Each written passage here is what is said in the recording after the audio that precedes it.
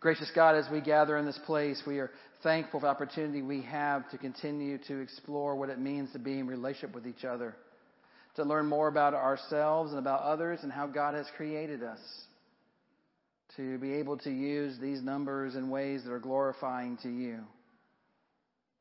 If they help us to be in better relationships, if they help draw us closer to each other and to you, then they are good. If they help us show our fears, if they help us to be able to show all the ways that we can fall into sin and how we can avoid that, they are good. And so, Lord, just pour into us today as we talk about threes and what that looks like. May the words that I say be acceptable and pleasing to you. May they speak to our hearts in powerful ways, no matter who we are. The people of God said together, amen. Encourage you, as always, to be able to follow along in the YouVersion Bible event.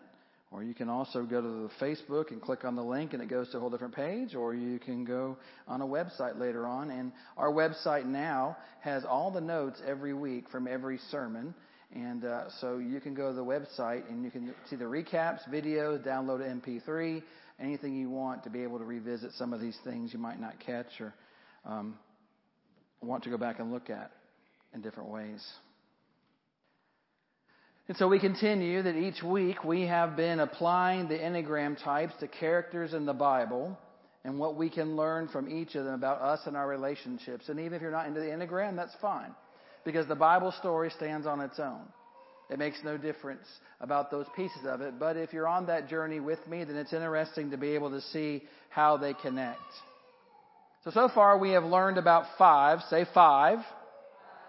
The investigator or observer with the Magi, Thomas, and Nicodemus. And I won't ask where my fives are because you won't even raise your hands. Then it was 8. Say 8. The challenger or leader with John the Baptist and Samson. 8, you like to make noise, so 8, make some noise.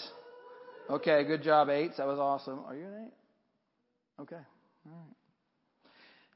Followed by 1s, the reformer, the perfectionist, the Apostle Paul. Say 1. Got any 1s that want to shout out?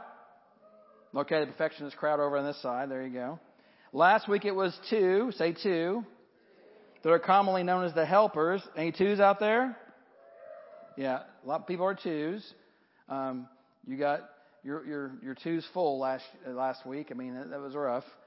And with the story of Mary and Martha. And today it's time for the 3s. Say 3. Anybody know there are 3 already before you even do it? Oh, Roger's a 3 already? What? I saw some. Oh, Al's a 3. Okay. All right. Well, here, this is for you guys. I'm sorry. These are all painful, There's a lot of growth and pain, So that's unfortunately the place where it goes. But there's a lot of good stuff, too. Enneagram Type 3s are commonly known as the performer or the achiever. 3s are driven. They're success-oriented, or at least to appear successful. 3s aim to impress others with their skills, their acknowledgments, their knowledge, and their accomplishments. Sometimes to the point of caring more about how they appear to others than you should. 3s are image conscious. That's the whole realm right there of image. They have an uncanny ability to appear successful and important regardless of the crowd. They tend to forget their identity around their successes. But you're faithful. And you're focused, a lot like another 3, Moses. And although he cared too much about how he looked to others, looking at Numbers 20, 8 through 13, we find this the most. It starts like this. So Moses took the staff from the Lord's presence just as he commanded him. And he and Aaron gathered the assembly together in front of the rock that God told them about. And Moses said to them, "Listen, you rebels. Must we bring you water out of this rock?" The people are thirsty, they're hungry, they're whining, they're complaining the whole time. Then Moses raised his arm and struck the rock twice with his staff, and water gushed out, and the community and the livestock drank. But the Lord said to Moses and Aaron, "Because you did not trust me to do that, and to honor me as holy in the sight of the Israelites, you will not bring this community into the land I give them. See, they were supposed to let God do that. And they got so frustrated and so upset with the people, they decided to do it themselves. And so they lost the opportunity to go into the promised land because of that. But ultimately, though, Moses led God's people well. He obeyed the Lord, except for that one time. And it cost him a lot. He was an achiever. You see, the gift of threes is truthfulness, authenticity. Threes have really good BS detectors. They can see through the charade of others because they are so accustomed to the games people play. Threes value honesty. Healthy threes do. In their relationships and with themselves. They can give you an honest assessment of the world as they see it. And they can tell you how to make things better. Streamlining, productivity, efficiency are second nature to threes. Threes get stuff done. Amen, threes? And like all types, their wings determine how to do that. Say wings. Once again, in the bulletin, you can see all the wings. They're all laid out on one side of your insert. A three with a 2 wing is the star. They are warmer, more encouraging, sociable, popular, enjoy being the center of attention, and seductive. You're going to see tonight stars. You'll see people who are achievers who are stars on stage. That's how they get there. And stars in the football game who are the standouts. Many of them will be threes. A 3 with a 4 wing is the professional. They are more focused on work, success, introspection. They are more sensitive, artistic, imaginative, and pretentious. And with either wing, though, the 3 is in the heart triad. Say heart. This is the other part I was talking about last week that I said I would explain more of as we add layers to this. That is the other side of your insert. It talks about the heart, the head, and the gut triads, these different triads. Within the Enneagram are centers or triads of 3 types that share similar underlying motivations, feelings, strengths, blind spots. You see, the 2, 3, and the 4 are all in the same heart triad. They all have the same kind of things going on, but in different ways. They are unified in a natural subconscious shame that tends to impact them in different ways. Image conscious, see. They all want to feel affirmed and appreciated by others, whether they are aware of it or not. When they're healthy, heart types can be caring and authentic and connected with others. Relationship is everything to the heart types. However, they may express shame in negative ways when they don't take the time to properly work through it. And every type has some of God's own nature within them. And when I think of the performer or the achiever, I think of all the times we're reminded of what God has done for us, what God has achieved for us. Come and see what God has done, Psalm 66:5 and other Psalms talk about. Come and see what God has done for us. Or the Lord has done great things. The Psalms ring out again and again these songs of praise. Richard Rohr says, no character in the Bible embodies any Enneagram number more completely than this biblical character of the 3. He is called the heel grabber. Who do you think that is? Any guesses? Who's the heel grabber in the Bible? Anybody know? Who? Jacob. Jacob is the heel grabber. If you haven't blown up on his story lately, I encourage you to go back and read the whole story of Jacob, and you'll see exactly why. We're going to hit the highlights of his story. He embodies a 3. You remember his story, right? You're so well versed in it. Jacob's story is recorded in Genesis 25 if you want to follow along and after. And Jacob and his brother Esau were the fraternal twins, the sons of Isaac and Rebekah, the grandsons of Abraham and Sarah. And even from the womb, Jacob was a deceiver. Stay right there. He fights with his brother Esau even in the womb. And at their birth, Jacob's limb sticks out first. But his brother was actually firstborn. So imagine as he's pushing through past his brother to get out first while he's trying to shove his brother out of the way. Jacob came second, grasping the heel of Esau. And his name actually literally means heel grabber or deceiver. Genesis 25:21 through 26. Jacob would eventually go on to trick his older brother out of his birthright and his blessing. He devises a plan with his mother Rebekah to steal the birthright as his father lays at death's door. Jacob pretends to be Esau and receive his father's blessing by putting on goat fur and sheep fur and everything to be like Esau, because Esau means hairy. He was apparently a hairy red guy. See, in Genesis 25:27 through 33, Jacob's earliest days represent the unhealthiest side of threes. And that is success at any cost. Remember, we're all healthy, unhealthy in different ways. Doesn't mean every three you look at goes, oh my gosh, you believe in success at all costs. That's not what that means. But when you're unhealthy and you're a three, you can certainly go down that dark path and keep heading down it before you realize that you're down it. All of us can do that. And speaking of the heel, that really is the Achilles heel of a three. We all have a vice, remember, a deadly sin. They're hard to hear. So many folks have come to me and said, these are really hard sermons to hear if you're that number. You forget the first Sunday, I was the one who put myself out there and told you everything that was bad about me. But we've long forgotten those pieces. Don't dwell on the things that are our fears and our stressors and that sort of thing, but be aware of them. Because if you're not aware of yourself and you're not aware of your darker side and how to deal with that, you will succumb to it.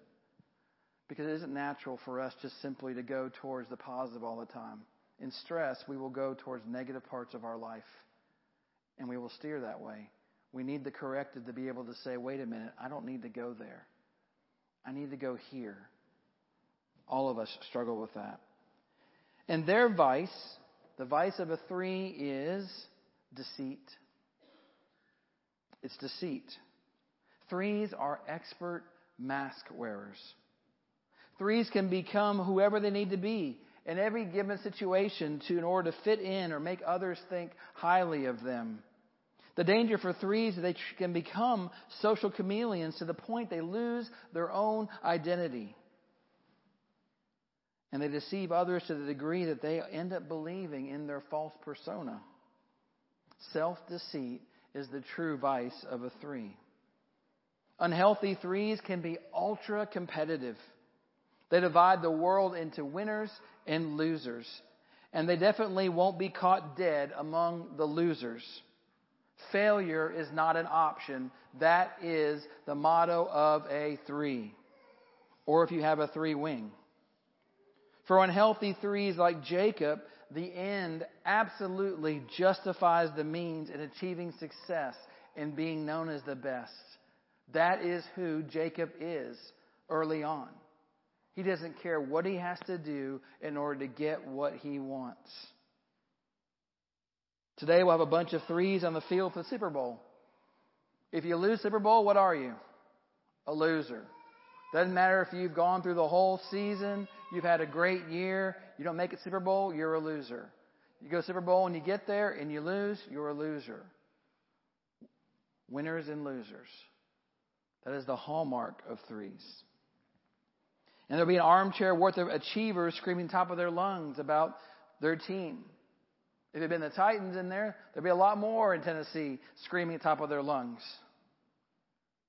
But unhealthy threes are not in tune with their emotions at all. They have the ability to compartmentalize their lives in such a way that negative emotions don't necessarily have any bearing on their ability to perform. But this can also mean that threes try to avoid conflict, especially in times of stress. And when a three is under stress, like all of us, we go to a different number. They will start to show some of the average or unhealthy characteristics of a 9. Say 9. They become disengaged, apathetic. They go on autopilot. They lose their focus and drive. They involve themselves with busy work to give the appearance of accomplishment. And feeling little energy and passion, they want to be left alone and given their space. A perfect example of this is that when Esau hears he has lost his blessing, he is furious. And he sets out to go and kill Jacob. Rightly so, right? And rather than confront Esau and own up to his actions, Jacob runs away from the conflict. And interesting enough, while he is on the run, Jacob receives a vision from God. In Genesis 28:11 through 13, we find that. And it includes a ladder with angels ascending and descending from heaven. Ascent and descent. Climbing up and down ladders. Threes know all about that. Trying to succeed and go higher or falling back. These threes relate to these ideas really well. But even at his lowest, here it is that God is reassuring Jacob that he is with him. That he was watching over him. That he was loved and pursued even when he was on the run. And I think that's a message that most threes and all of us need to hear. That God still loves us. That God is still with us even when we're on the run. Even when we're trying to get away. That God loves us and pursues us. Amen? Then Jacob went to work for his uncle Laban in Genesis 29. And while working there, Laban gave Jacob a taste of his own medicine by deceiving him into marrying Leah and then Rachel, who he wanted first. But during this time, it seems as if Jacob turns a corner in his life. He no longer tries to win at all costs. He works hard for what he wants. Knowing his efforts will pay off in the end, he's willing to wait. If he's patient enough to follow through, things will work out. While working for Laban, Jacob gains wives and sons and a lot of wealth. But he also learns something else. Jacob learns patience and he learns humility. You see, threes grow through struggle and challenge. They need it, even if they don't look for it or don't accept it. If things come too easy to threes, then they stay stuck in their unhealthy patterns of vanity and deception and a win-at-all-cost mentality. But the ultimate challenge for Jacob comes when he made the decision to go home. Confront his past. How hard is it to confront your past? To go back to the place that you've made mistakes and be able to figure out how you're going to take that on. It's possibly one of the hardest things for a three to do. And while Jacob was making his way back home, he had an encounter with God that would leave him crippled in Genesis 32. You probably know this story. Jacob wrestled with God all night. And showing his dedication in the struggle and his unwillingness to give up when things got hard. That is true growth for a three. To stay in the struggle, to fight, to grow out of that. To not give up when things get hard. And so when their threes are moving in the direction of growth and security, they will show the healthy side of a 6. Say 6. 6 of the loyalists. We'll talk about them next week. They become more cooperative, more other-focused, more dedicated, more loyal, more in touch with their own emotions and those of others. And when they become aware of their feelings and reveal who they really are behind the achieving mask, they become more vulnerable. In refusing to give up when things got hard, Jacob showed real transformation, real maturity as he worked through his life and changed. Davis, go ahead, please. But he also failed.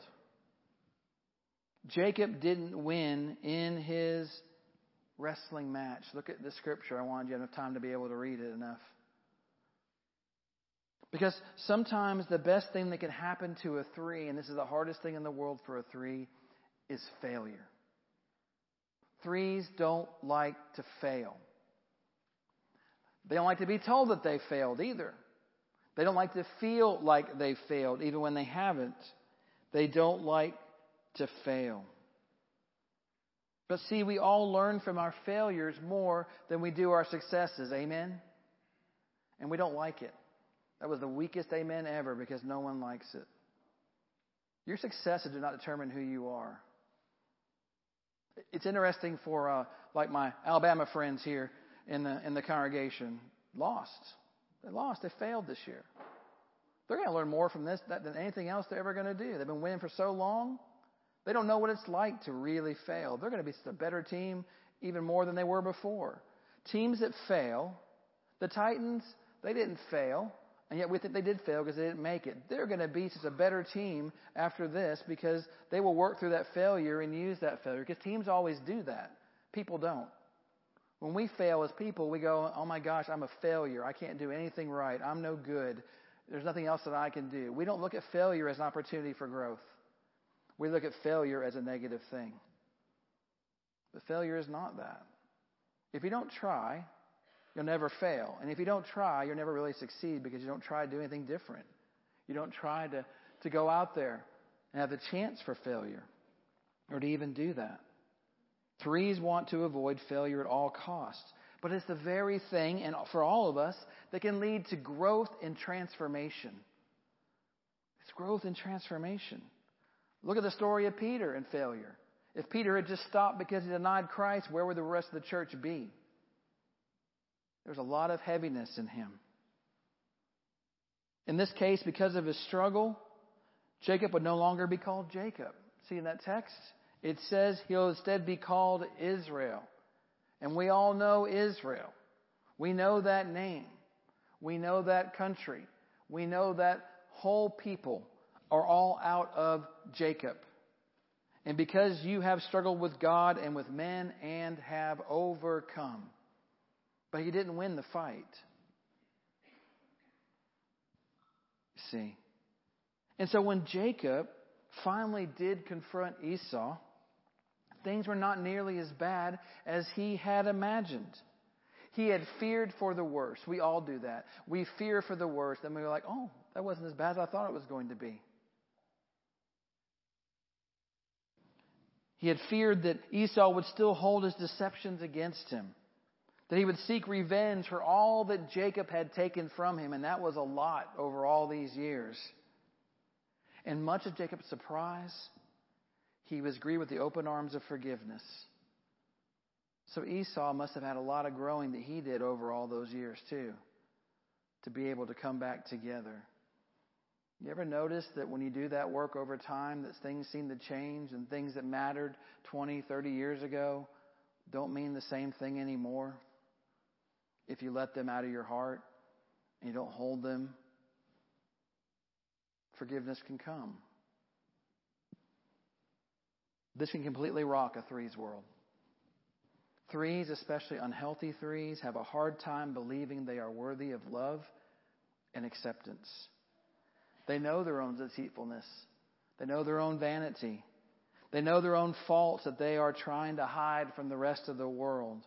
And when those faults and those failures and those shortcomings and sins are laid bare for the world to see, and they are still forgiven and loved anyways, it is almost more than a 3 can bear.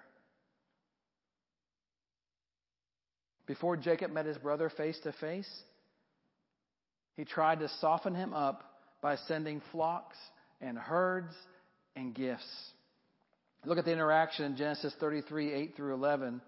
Esau asked, what's the meaning of all these flocks and herds I met before you got here? It's like Jacob's just pushing them out in front of him, like going, here, take all these sheep, take all this stuff, take all of this. You'll love all this stuff. Don't kill me when you see me. And he says, to find favor in your eyes, my Lord. But Esau said, I already have plenty, brother. Keep what you have for yourself. No, please, said Jacob. If I have found favor in your eyes, accept this gift from me. For to see your face is like seeing the face of God. Now that you have received me favorably, please accept the present that was brought to you, for God has been gracious to me, and I have all I need. And because Jacob insisted, Esau accepted. Jacob still thought he needed to be able to appease his brother. He had to deceive him. He had to win him over. And it wasn't a game to be won. Forgiveness was already there to be had. He just had to accept it. And once, though threes turn a corner in their lives, they're no longer driven by success or vanity or appearances, but rather by truthfulness, authenticity, acceptance. This can take a lifetime for threes to learn in all of us. And it only comes through the very thing threes avoid the most, failure. Failure. And that is their core fear. Being worthless, a failure, incapable, unimpressive, unsuccessful, inefficient. If any of those words strike to your soul, you've got a little bit of three in you. No one likes those things. But if you're a three, you have to stop fearing failure. You must stop believing the lies, I am what I do, I am what I have, and I am what others say I am. That's a lesson for all of us that we have to be able to do. We have to be able to hear the fact is that you are a child of God. That you are loved and accepted and pursued by God. Amen? We have to hear that. Not just threes, all of us have got to hear that to be the very core of our being beyond everything else. Even if your worst and darkest parts of yourself are fully known, you can also experience love and grace and forgiveness. Jacob's story tells us that. You don't have to be the person that you were in the past. You can be something different. If you decide to be the person in the past, it is because you are unwilling to move into the future of what you could be. That is the cold, hard truth. And if we always reflect on our past and the things that happened and we can't see beyond that, it isn't us, not anybody else. It is our sin to bear. Because God has freed us from that and given us a chance for new life. And so as threes strive for success and rely on validation from others to assess their value, they constantly create goals to track their achievements and impress others. And that core fear of failing to win the admiration of others and being considered worthless is that thing they wrestle with all the time. But we can all relate to God as the first mover, as the first achiever. That God has already done the work of salvation for us. And this also reassures us that there's nothing I can do to make God love me any more, and there's nothing I can do to make God love me any less. Amen? You can't do that, no matter what you do. You can't make God love you anymore. You can't be a better person and God will love you more than somebody else. And you can't be loved any less, no matter what you do. Your actions may not be good, but that doesn't change the fact that you are loved. And I don't have to work for God's acceptance. I don't have to succeed in order to earn God's favor or anybody else's.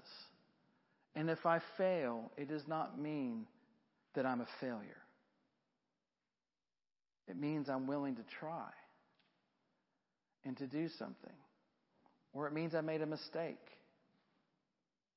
And I want to move past that.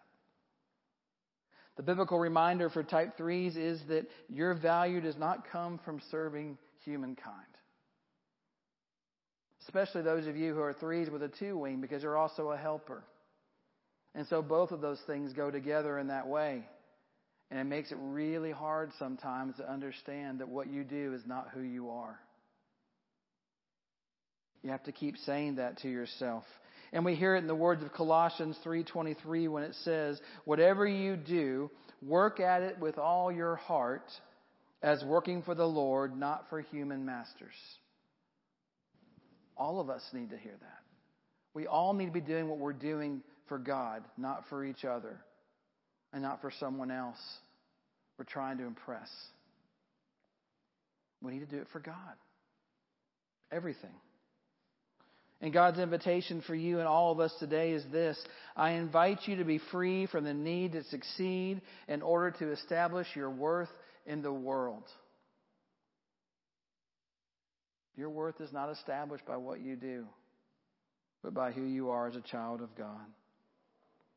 3s, you are great, of a great value, regardless of your accomplishments. More trophies sitting on your shelf do not make you a better person than someone else. More things on your resume, more successes in your job, more wins by your team. They do not make you a better person. What's inside makes you a better person. Jacob learned that lesson over his life. And thankfully, with God's help, he became much stronger and much deeper and much higher in his understanding of God and his relationships. So are you a 3? If not, what is your number? Susan and I were wrestling last night trying to figure out. We've always thought she was a 2, and then she scored as a 3, and we're confused, and we did some other stuff, and that eclectic energies test that I tell you about that says just take the test, don't read anything else, is really great for figuring out your wings. And because 1, 2, and 3 seem to be all over the place, and there's a reason for that. Because Susan is a 2 at heart with a 3 wing, but there's a lot of 1. And that's how it works. Your wings can influence you in a lot of ways. When we start asking the questions differently and talking about things, I understand some of this is all bunk and that sort of thing, and that's okay. I don't have any problem with that. But I'm having some great discussions with people. And I hope in some way that it's influencing you in some way to be able to think about how you relate. And if your spouse is like, well, I'm not going to do all that stuff, that's okay. Don't try to force them. You get into a big fight about that. Just learn more about yourself. The more we know about ourselves, the more we can interact with each other and help each other. And listen. Because that's the biggest thing. Knowing a number doesn't make any difference. But understanding more about ourselves and others does. Then I can know when I have a friend who's close, and they might be a peacemaker, for instance. I can know that a peacemaker is great in certain situations that I would never be good at. And I would call upon that person from their giftedness instead of just guessing who it might be that might be good at whatever it is. It's not definitive. Taking 15 questions isn't really going to tell you much of anything. The first test, as Susan will tell you, she did not like now at all.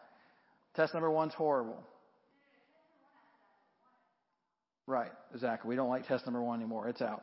Test number 2 does a better job with percentages to tell you that. And test number 3 does a much better job of figuring out your wing and percentage-wise and that sort of thing.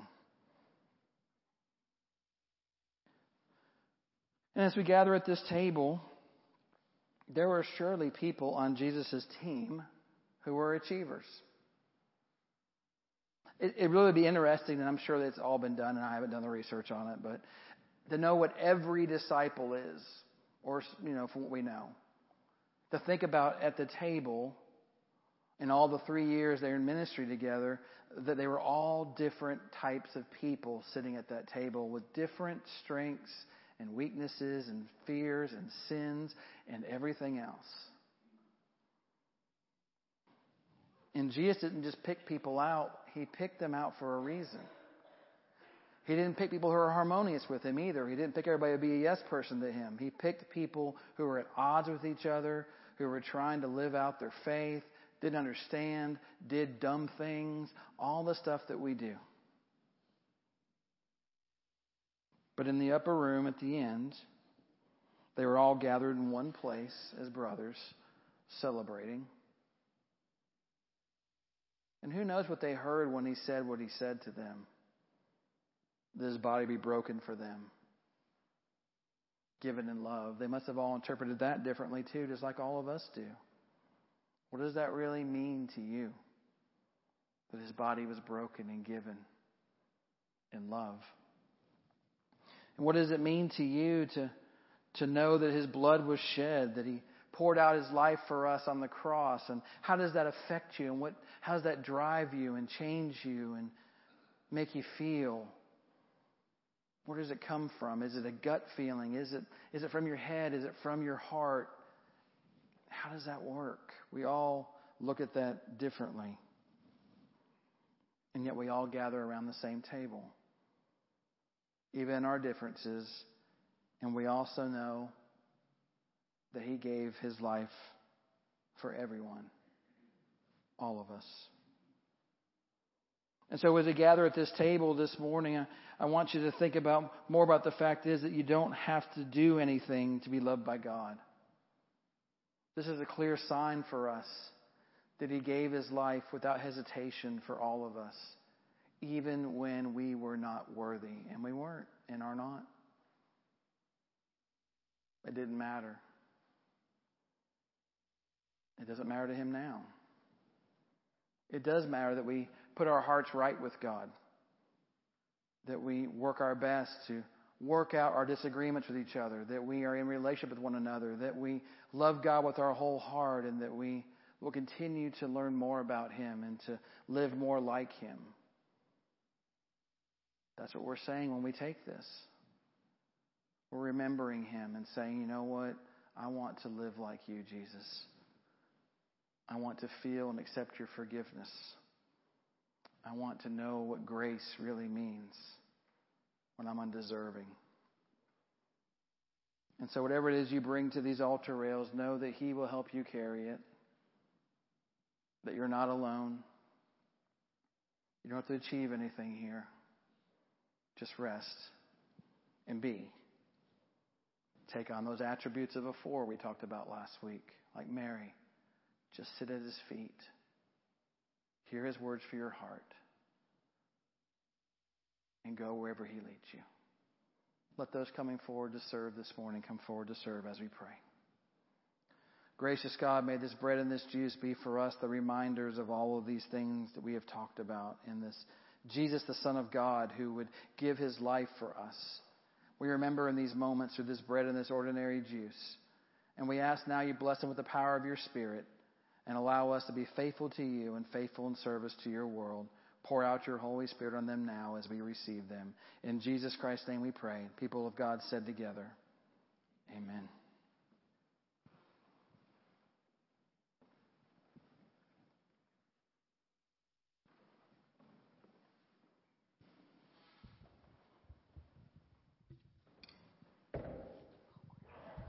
That was me.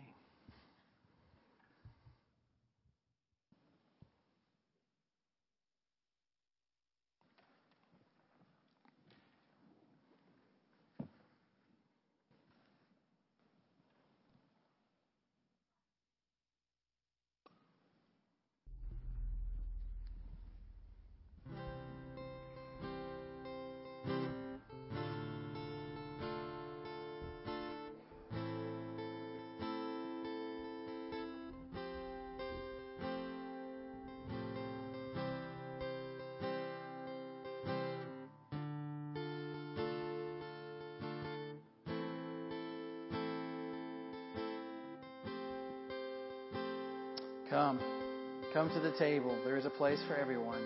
He invites you to receive.